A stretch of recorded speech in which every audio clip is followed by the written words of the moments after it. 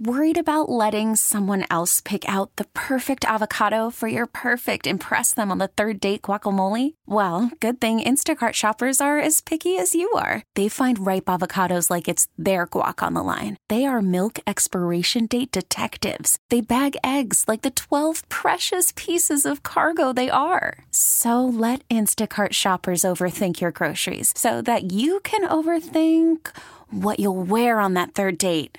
Download the Instacart app to get free delivery on your first 3 orders while supplies last. Minimum $10 per order. Additional terms apply. Yes, LSU basketball front and center, not just here, but nationally after their upset of Kentucky yesterday. Seeing a lot of this. Text from the 50420, which is where Kim Pomeroy has the Tigers. Ken Pom is trash. Ralph Michaels is trash. LSU is a top 5 team. Well, no, none of those guys are trash. You got to give me your rankings, texter from the 985. Tell me where LSU fits in. Give me your rankings. Text from the 504. You and Ken Palm are dead wrong.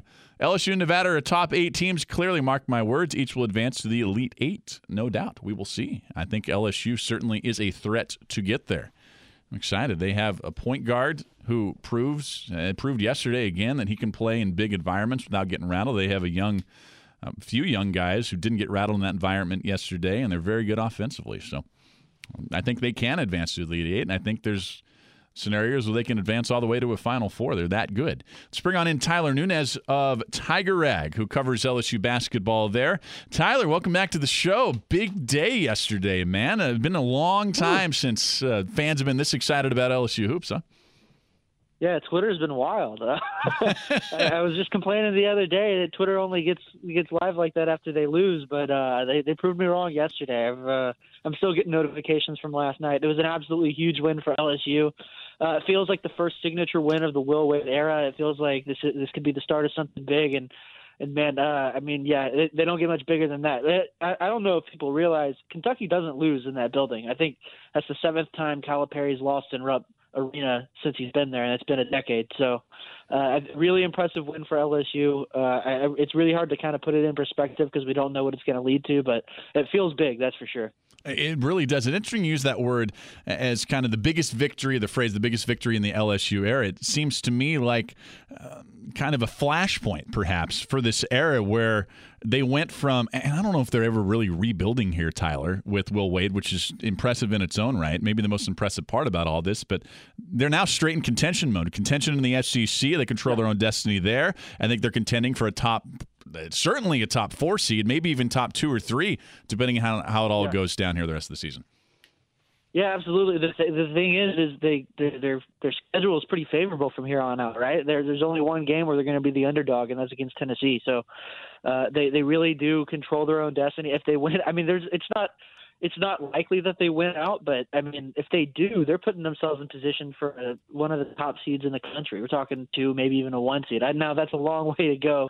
That involves them beating Tennessee, who looks unbeatable right now, and that involves them beating a bunch of tough teams. They've still got Florida twice. They've still got Georgia again this Saturday.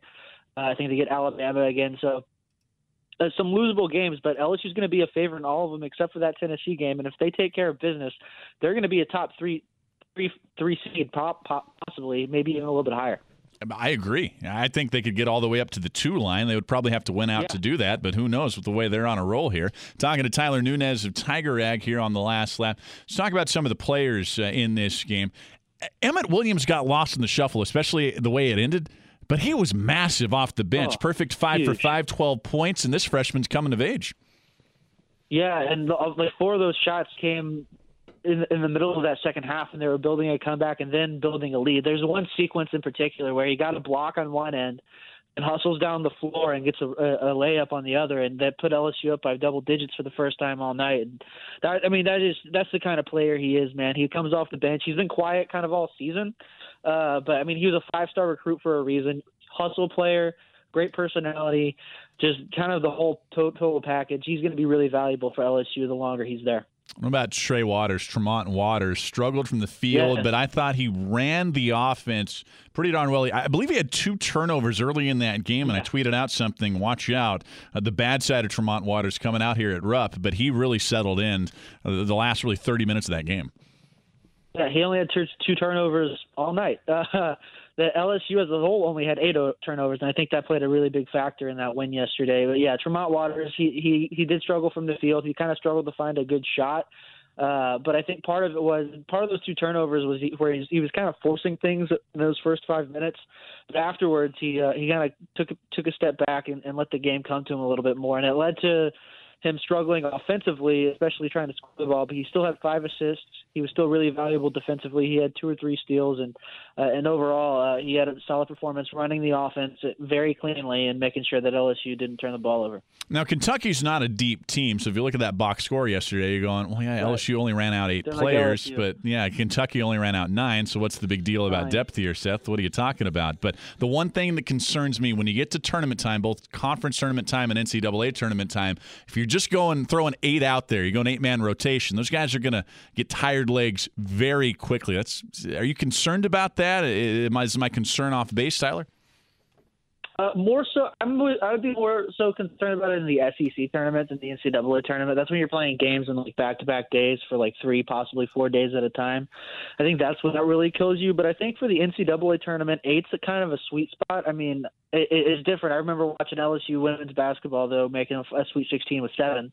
And I've seen teams do it with 8 before. The good thing for LSU is they're able to rotate guys in and out pretty effectively. I mean, like we saw Emmett Williams get 18 minutes yesterday, and he put together, a 12-point performance. So they have a lot of guys that are really valuable off the bench. So I'm not super concerned. I think that if need be, they can go to a Marshall Graves to add a little bit more depth. He's somebody who can shoot the ball pretty well.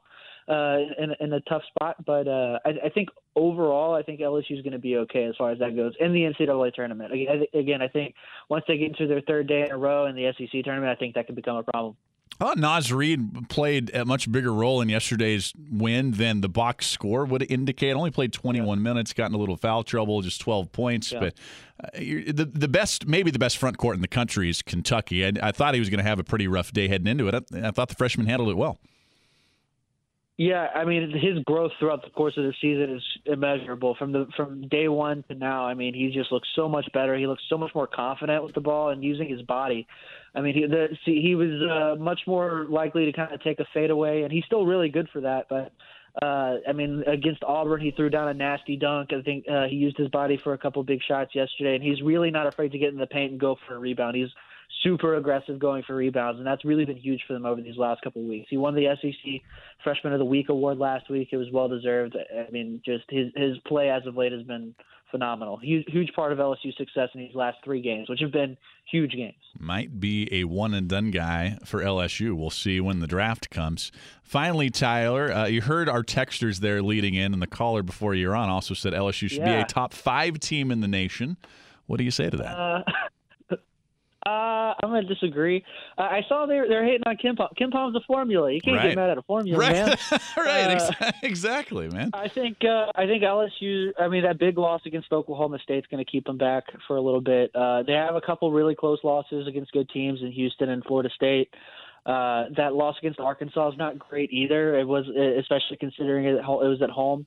And they've had a lot of close games against not great teams. So I understand their seeding. They're going to have to work their way up. They also don't have a historic program. Like they're going to Kentucky, Duke, Tennessee. These teams are going to they're going to move up the rankings a little bit faster than an LSU. So as fair or as unfair as you think that is, that's just kind of the way these things roll.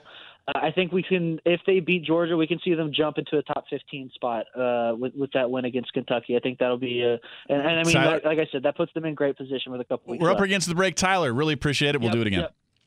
Yeah, sounds good. Okay, picture this. It's Friday afternoon when a thought hits you. I can waste another weekend doing the same old whatever, or I can conquer it. I can hop into my all-new Hyundai Santa Fe and hit the road. Any road. The steeper, the better. Because my all-new Santa Fe is available with H-Track all-wheel drive, so I can hit the trail without a worry in the world. Heck, with 3 rows and best-in-class rear cargo space, I can pack the whole family in with all our gear. We've got available dual wireless charging for our phones, so we'll never lose touch with civilization, and we won't lose touch with the primordial power of Mother Earth. So which is it? Waste the weekend or do something a little more epic and conquer it in the all-new Hyundai Santa Fe. Visit HyundaiUSA.com or call 562-314-4603 for more details. Hyundai, there's joy in every journey.